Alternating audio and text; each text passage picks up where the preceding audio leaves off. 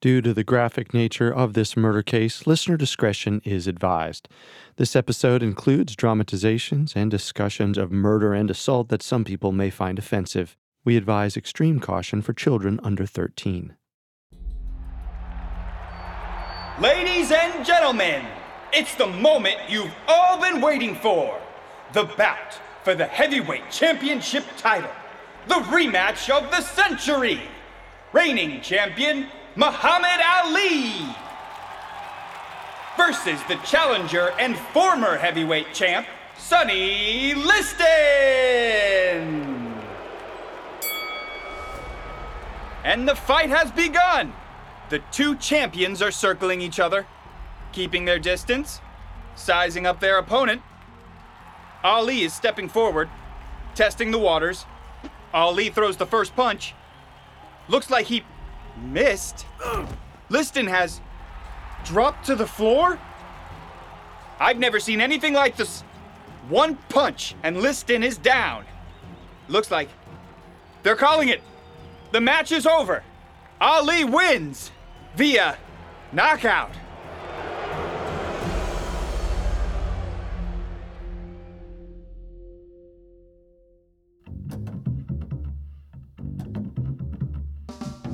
This is Unsolved Murders, True Crime Stories, a Parcast original. I'm your host, Carter Roy. And I'm your host, Wendy McKenzie. Every Tuesday, we dive into the world of a real unsolved murder and try to solve the case. You can find episodes of Unsolved Murders and all other Parcast originals for free on Spotify or wherever you listen to podcasts. To stream Unsolved Murders for free on Spotify, just open the app and type Unsolved Murders in the search bar. At Parcast, we're grateful for you, our listeners. You allow us to do what we love. Let us know how we're doing. Reach out on Facebook and Instagram at Parcast and on Twitter at Parcast Network. And if you enjoyed today's episode, the best way to help us is to leave a 5-star review wherever you are listening. This is our second episode on Sonny Liston, the notorious heavyweight boxer who died mysteriously in his Las Vegas home in the last days of 1970. Last week, we examined the events leading up to his suspicious death. And this week, we'll uncover who may have been responsible.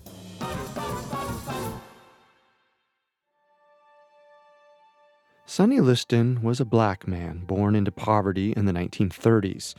Not only did he suffer abuse at the hands of his father, but he faced a mistrusting and often blatantly bigoted world.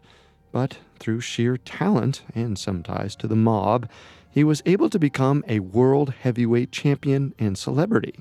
Sonny's boxing career was illustrious and celebrated. That is, until a supposedly fixed match against Muhammad Ali brought both him and his career down to the mat on May 25, 1965. His fans were puzzled and outraged. Why would a former world champion go down so easily? What did he have to gain from losing that match? The world would never know the answer to that question, although a fairly credible rumor suggested that the Nation of Islam, which backed Ali, had come to an agreement with the Mafia, which backed Sonny.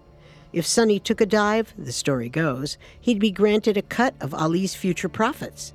Based on the lavish life Sonny led until his death, the public had good reason to believe these rumors were true. Sonny became a fixture in Las Vegas, enjoying the lifestyle of a celebrity on the Vegas Strip. He developed a gambling habit, and to supplement his income, in 1966, the former heavyweight champ turned to selling drugs, with the help of his seedy friend, Ash Resnick. It's also possible that Sonny Liston used the drugs he sold. However, whether or not Sonny actually had a drug habit is debated to this day. Regardless, the unfortunate truth remains the same. On January 5, 1971, an approximately 40-year-old Sonny Liston was found dead in his Las Vegas home, with traces of heroin in his system. The coroner reported that his death was due to natural causes, lung congestion and heart failure. But this report would only lead to greater controversy. In fact, the police claimed that Sonny had a long history of using drugs, and they quickly wrote off his death as related to his presumed heroin use. This declaration struck those who knew Sonny as suspicious. They didn't believe Sonny would ever use heroin. He was deathly afraid of needles. Sonny, I need you to open up. I have to give you the anesthesia before we can start the procedure. Doctor, I can't. You keep that needle out of my mouth and you find another way. There is no other way. Unless I fill your cavity without anesthesia, and I guarantee you'll like that even less than the needle. You might be right. So what should we do? Oh, come on now, Sonny. Get back in the chair. I need to fill your cavity. Linda, see if you can get him back in here. Sonny hated needles so much, according to his trainer, he even canceled a lucrative tour in Africa because he would have been required to get several vaccinations beforehand. So it seems safe to assume that if Sonny were using heroin, he did not do so intravenously. There are other ways for people to use heroin, but police found a puncture mark on Sonny's arm, though ultimately the coroner's report stated that the body was too decomposed to conclude whether that was related to cause of death. Given his extreme fear of needles, it seems incredibly unlikely that he had used a needle himself. Which makes it much more likely that somebody forced the heroin into his system. This is a particularly compelling idea because during the 1970s, one of the mafia's favorite execution tactics was the lethal injection of heroin. Sonny had many connections to the mob, and while this afforded him a lot of luxuries in life, it also came with a high level of risk. Unfortunately for Sonny, by 1970, he wasn't as useful to the mob as he once had been, and it is quite possible that they may have begun to think he was more trouble than he was worth. For one, there are reports that Sonny had gotten a little loose with sharing details of what really happened with the infamous Ali fight, particularly when he was drunk. Allegedly, he was often found in bars around Las Vegas, airing his grievances. He claimed he was supposed to be paid some of Muhammad Ali's profits, but had yet to be paid at all. If this was true, and the Ali arrangement did take place, then the mob would certainly have a problem with Sonny talking about it around town.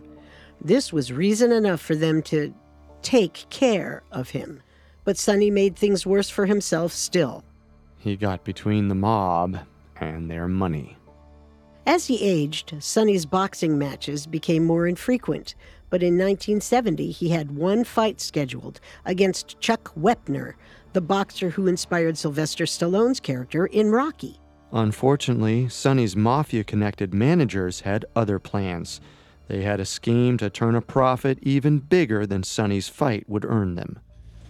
Listen, Sonny, got an update for you from up the ladder.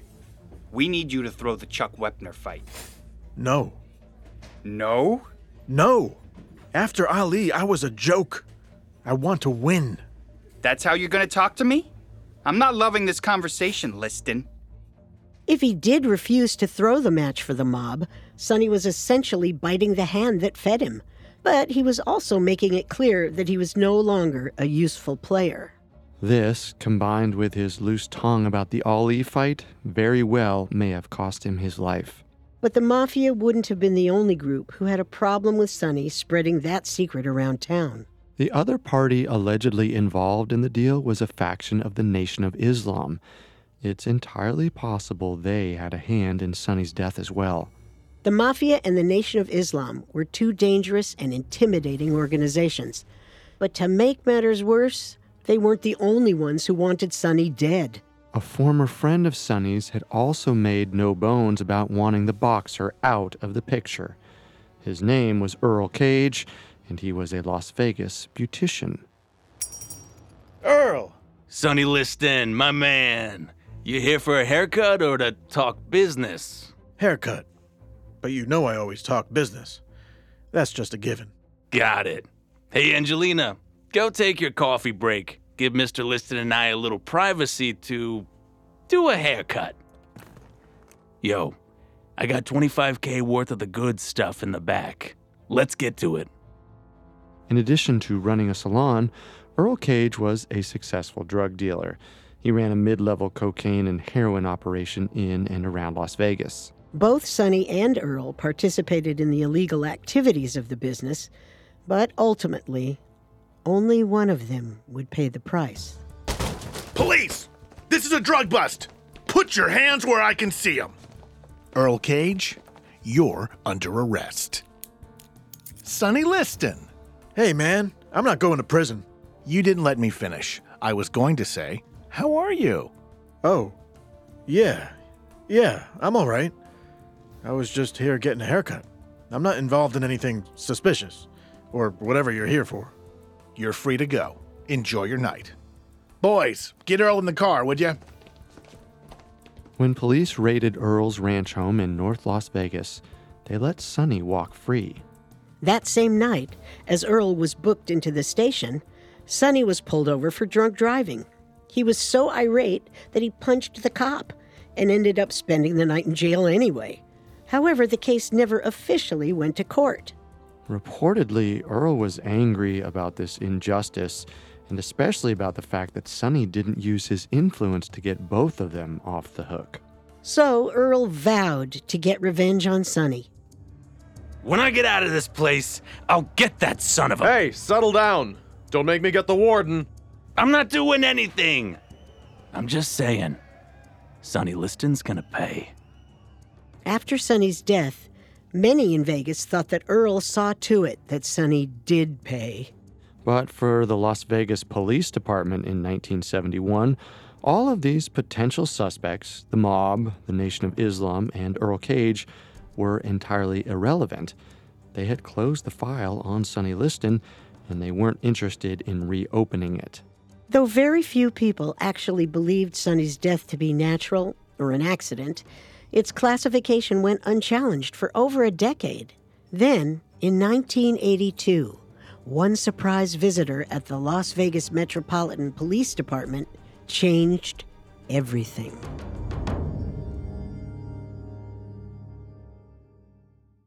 Coming up, we'll look at the shocking details that emerged regarding Sonny's death and see what they may mean for the case. On Unsolved Murders, we explore the facts of real-life true crime cold cases. But if you're looking for more true crime cases with a bit of a twist, you should check out the Parcast original Female Criminals. When you think of a criminal, what do you picture? You picture a murderer, a gangster, a thief. Well, I bet you didn't think it could be the mother around the corner, or the little old lady next door. Female Criminals investigates the lives of the world's most notorious female felons and explores the stories behind their dangerous crimes. These criminals come in every form, from serial killers and assassins to bank robbers and drug lords.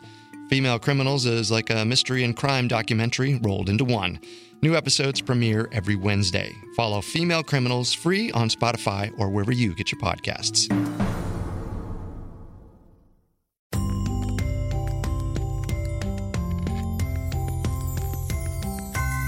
Thank you so much for listening. We want to take this time to tell you that Unsolved Murders will be taking the next 2 weeks off. We'll be back with a brand new episode on January 7th.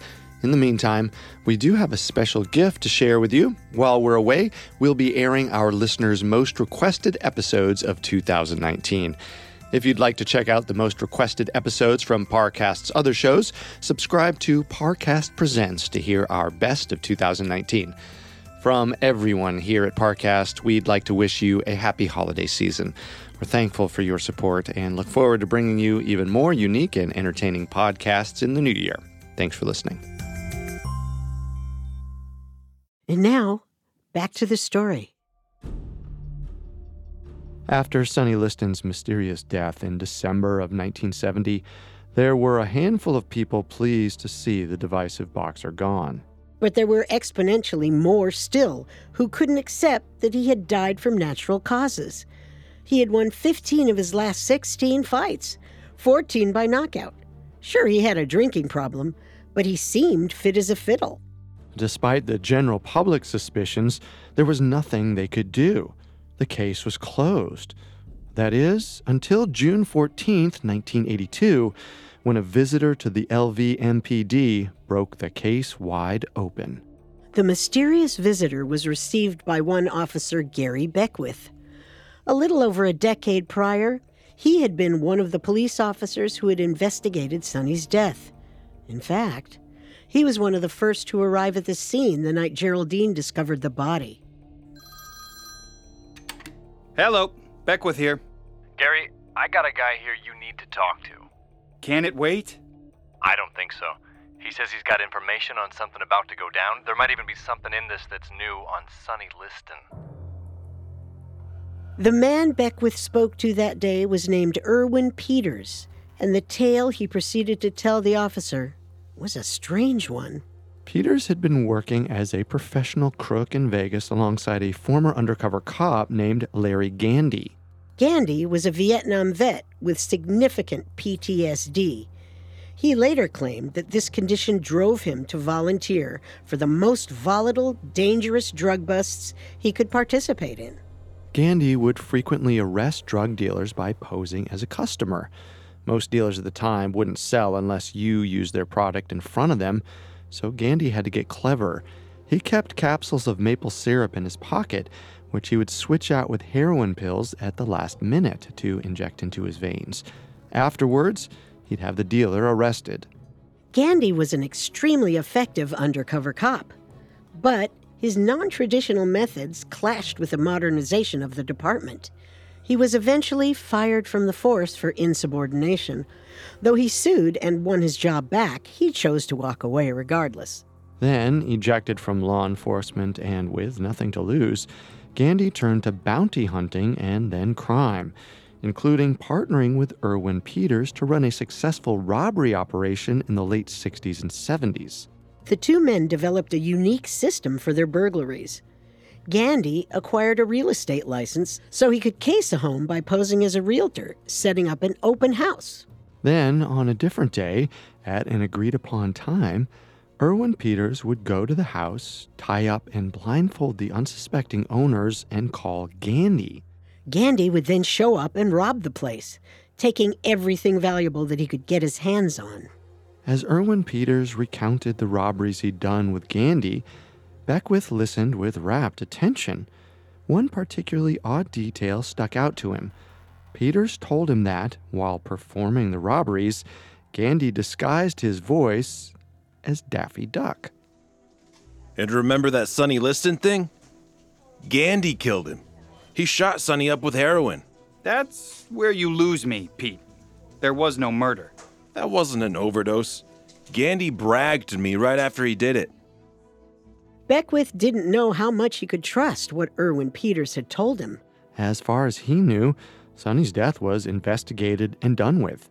Death by natural causes, probably due to his heavy drug use. Sonny was a heroin addict, and that was that.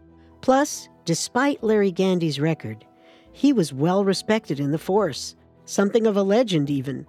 It was tough for Beckwith to believe that he had been behind a significant portion of Las Vegas's robberies.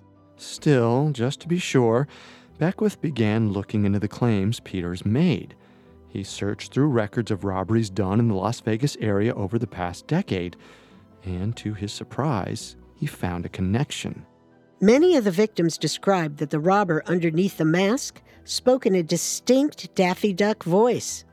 There it was. At least one part of Peters' claims seemed to be true. Beckwith's next step was to see if the robbery Peters predicted would actually take place. The officer had serious doubts that the infamous Larry Gandy would be making an appearance, but the Daffy Duck coincidence was too strange to ignore. So, on June 16th, 1982, Beckwith set up a sting.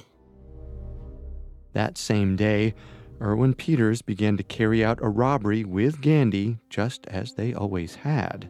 First, Peters went into the house. Inside, instead of a couple of unsuspecting homeowners to tie up, there were only cops milling about. His tip had worked. After about 20 minutes, Peters called Gandy, his voice shaking. He was terrified.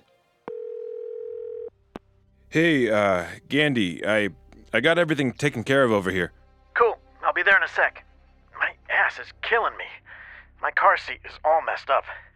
Say, you want to get some food after this? I'm starving. Sure. What do you want to eat? I don't know, anything. Anything? You don't have an opinion? Mexican? Italian? We could go get waffles at Merriam's. Any of those sound great. any of those? Who is this and what did you do with Peters? You're in a weird mood today, man. Never known you not to have an opinion on waffles. Just get over here, okay? Geez, I'm on my way. Testy. But when Gandy walked through the door, it wasn't a routine robbery waiting for him on the other side. Instead, he faced a row of police guns, all pointed at him. Gandy put his hands up, revealing that he was unarmed. All of the policemen sighed heavily with relief. None of them wanted to have to shoot the legendary Larry Gandy. Gandy was arrested without a fight and read his rights. A second piece of Erwin Peters' intel had proved to be true. This left Beckwith seriously wondering, maybe Larry Gandy had killed Sonny Liston. But Beckwith thought they had enough on Gandy to put him away for 10 years at least with the robbery charges. It didn't matter which crime Gandy went away for, as long as he was put away. But Beckwith underestimated Gandy's connections, who walked away with an indefinitely suspended sentence. It's hard to know for certain if Beckwith actually thought Gandy killed Sonny. Ultimately, nothing could really be done with this potential lead. In 1982, the Las Vegas Police Department had no substantial evidence that Larry Gandy had murdered Sonny. And the years after that didn't change. So, Sonny's death remained listed as due to natural causes in the police files. More than a decade after his body was discovered, the case went back to laying dormant. That is, until nearly 20 years later, when an ESPN magazine journalist named Sean Assail tracked down Larry Gandy. The answers he found would shock him. Coming up, we'll hear what Larry Gandy himself had to say about the death of Sonny Liston. And now, back to the story. After Sonny Liston was discovered dead in his Las Vegas home on January 5th, 1971, the cops ruled that he died of natural causes, stemming from lung congestion. But many weren't convinced that his death had been natural. Despite several possible suspects with clear motives, the Las Vegas Police Department had made no effort to investigate Sonny's death any further. Determined to find an answer where the LVMPD had not, Sean Assail, an ESPN magazine investigative journalist and author, began his own research. Sonny Liston's death was something of a legend at ESPN, and Assail had heard quite a bit about the boxer over the years. His interest in Sonny was piqued when he began researching unsolved murders for a novel. After coming across the details of Sonny's case, Assail began to pursue answers to the famous boxer's death in earnest. And eventually, he wrote an entire book on the subject. While conducting his research, Assail traced Officer Gary Beckwith's story to its conclusion, where it stopped just short of providing any real answers. But Assail wanted more. His first instinct was to reach out to Erwin Peters, but unfortunately, he never got the chance to speak to the informant.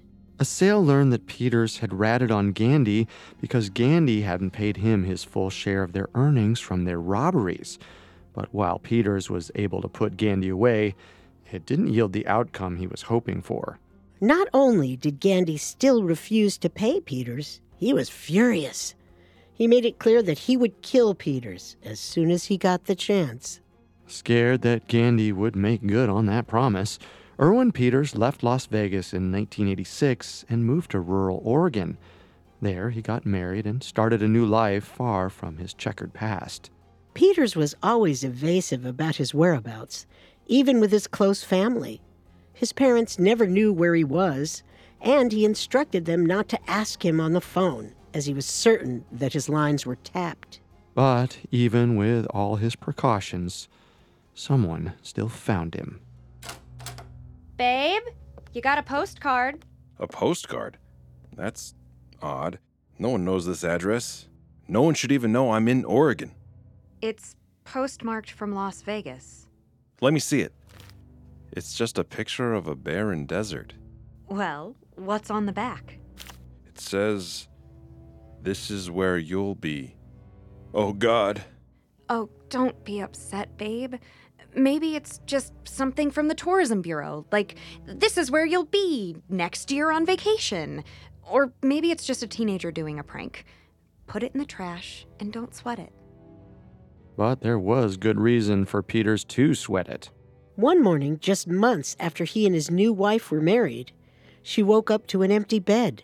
She couldn't find her new husband anywhere. She heard the car running in the garage and went to investigate. To her horror, she found Erwin Peters in the driver's seat, dead by apparent suicide. The theory that her husband had killed himself never made sense to Peters' wife, or with anyone else who knew Peters, especially since Erwin Peters had lived in fear of Larry Gandy. When Assail learned of Peters' death, he was discouraged, but still determined to get to the bottom of things. Assail considered his next move. If he wanted answers, he'd have to track down the man himself. He began looking for Larry Gandy. In the 21st century, finding Gandy was surprisingly easy. After a simple search on Facebook, Assail miraculously found the legendary ex-cop and sent him a message. He wasn't sure what he was expecting, but the response he got was far more open and honest than anything he could have hoped for. After exchanging a few messages back and forth, Gandy wrote, I would be delighted to sit down with you. I was well known in the old days. Some of my activities were positive, and some were shameful. However, I have come to terms with my life and realized that I was responsible for my actions. I can't justify any of my behavior and can only give you the facts. I know the difference between right and wrong. It should be noted that I have finally forgiven myself and have quit carrying that bag of rocks up the mountain looking for a penance. See you. As the two made plans to meet at Gandy's home, Assail wondered what actions Gandy was referring to, and given Gandy's history, he couldn't help but feel a bit scared. As he knocked on the ex-cop's door, his heart pounded in his chest. Sean, nice to meet you. Likewise. How's it going? Let me guess. You're here to ask if I killed Sonny Liston. Well, I can't say you're wrong. Come on in. So, you didn't do all those robberies together? Seeing Gandy cut to the chase, Assail soon asked Gandy about the claims Peters had made against him. After all, many of them were quite serious. Yeah, all that stuff Peter said about me, I don't know what happened to him. He started to believe a lot of stuff that wasn't true. So, you didn't do all those robberies together? Oh, we did some of the robberies. But when I was a cop, I was a cop. I was always clean. The robberies were later, when I couldn't be on the force anymore. They took away my identity, you know? And I needed something. You can ask me what you came here to ask. If I killed Sonny. Okay. Well, did you? Nah, I didn't. But I could tell you who did. Really? Who? Earl Cage. Man owned a beauty salon and sold a heck of a lot of heroin out of that shop with Sonny. He killed him. You can count on it.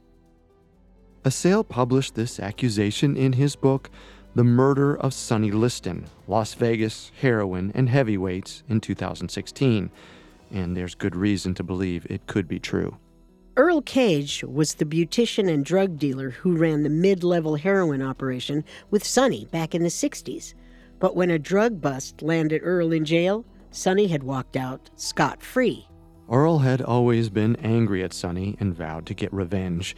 And so it's not hard to believe that there was some truth to what Gandy told Assail.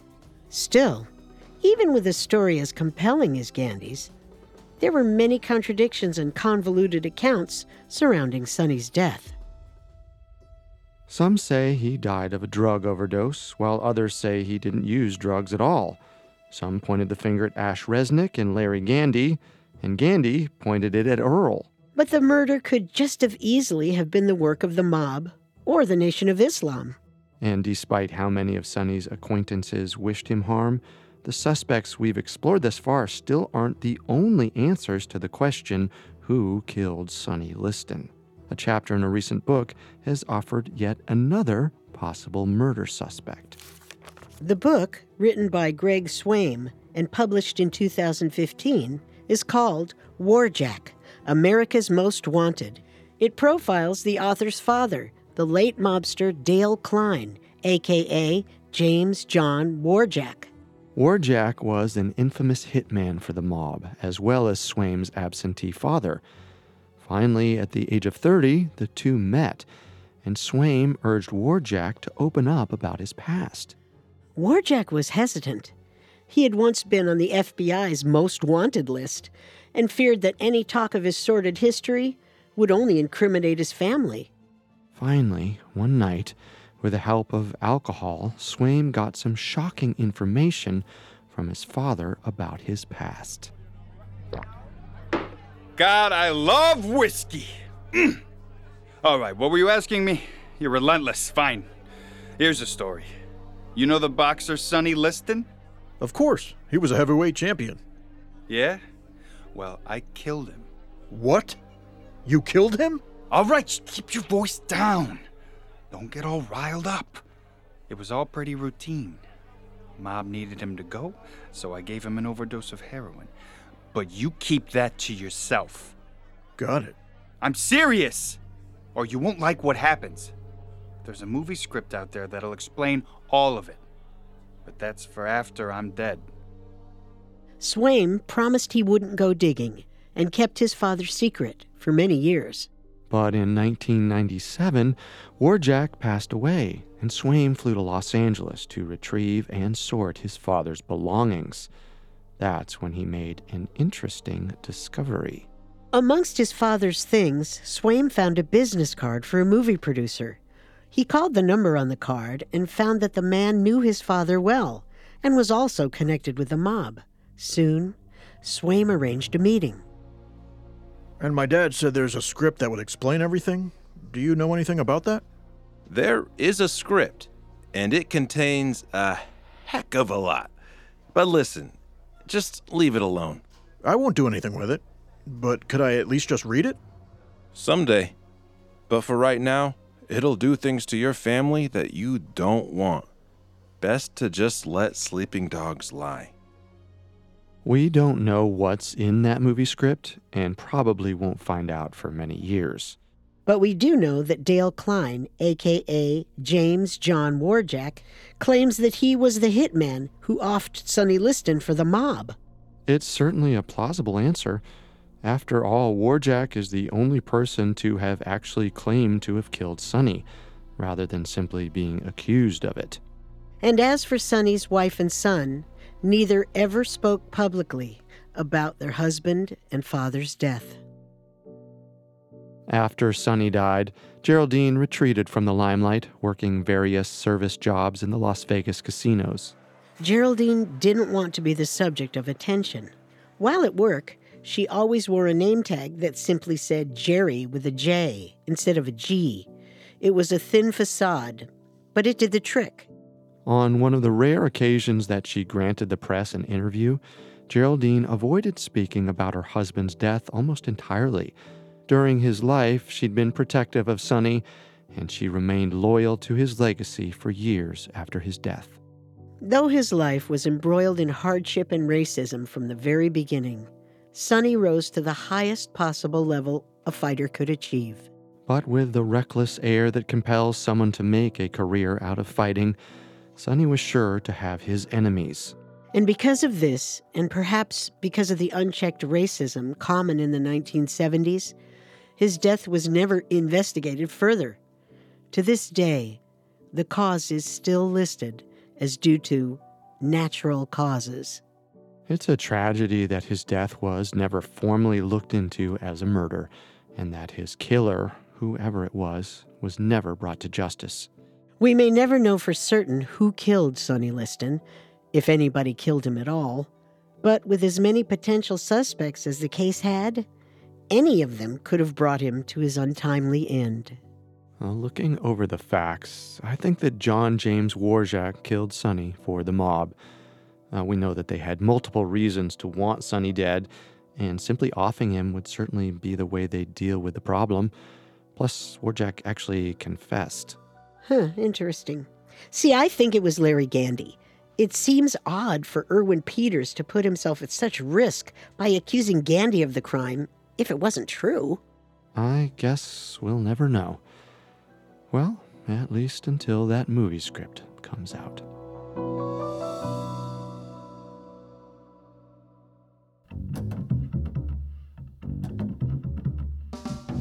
Thanks again for tuning in to Unsolved Murders. We'll be back next week with a brand new unsolved murder.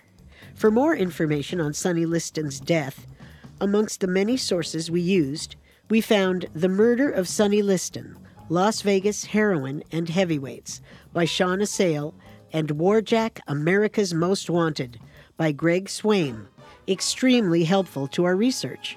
You can find all episodes of Unsolved Murders and all other Parcast originals for free on Spotify. Not only does Spotify already have all of your favorite music, but now Spotify is making it easy for you to enjoy all of your favorite Parcast originals, like Unsolved Murders, for free from your phone, desktop, or smart speaker. To stream Unsolved Murders on Spotify, just open the app and type Unsolved Murders into the search bar. Several of you have asked how to help us. If you enjoy the show, the best way to help us is to leave a 5-star review. And don't forget to follow us on Facebook and Instagram at Parcast and Twitter at Parcast Network. We'll see you next time. If we live till next time. Unsolved Murders True Crime Stories was created by Max Cutler and is a Parcast Studios original. Executive producers include Max and Ron Cutler. Sound design by Michael Langsner, with production assistance by Ron Shapiro, Carly Madden, Freddie Beckley, and Paul Mahler. This episode of Unsolved Murders was written by Lena Kunyumjan, with writing assistance by Maggie Admire. The amazing cast of voice actors includes Mike Capozzi, Sky King, Harris Markson, and Dan Velasquez. It stars Wendy McKenzie and Carter Roy.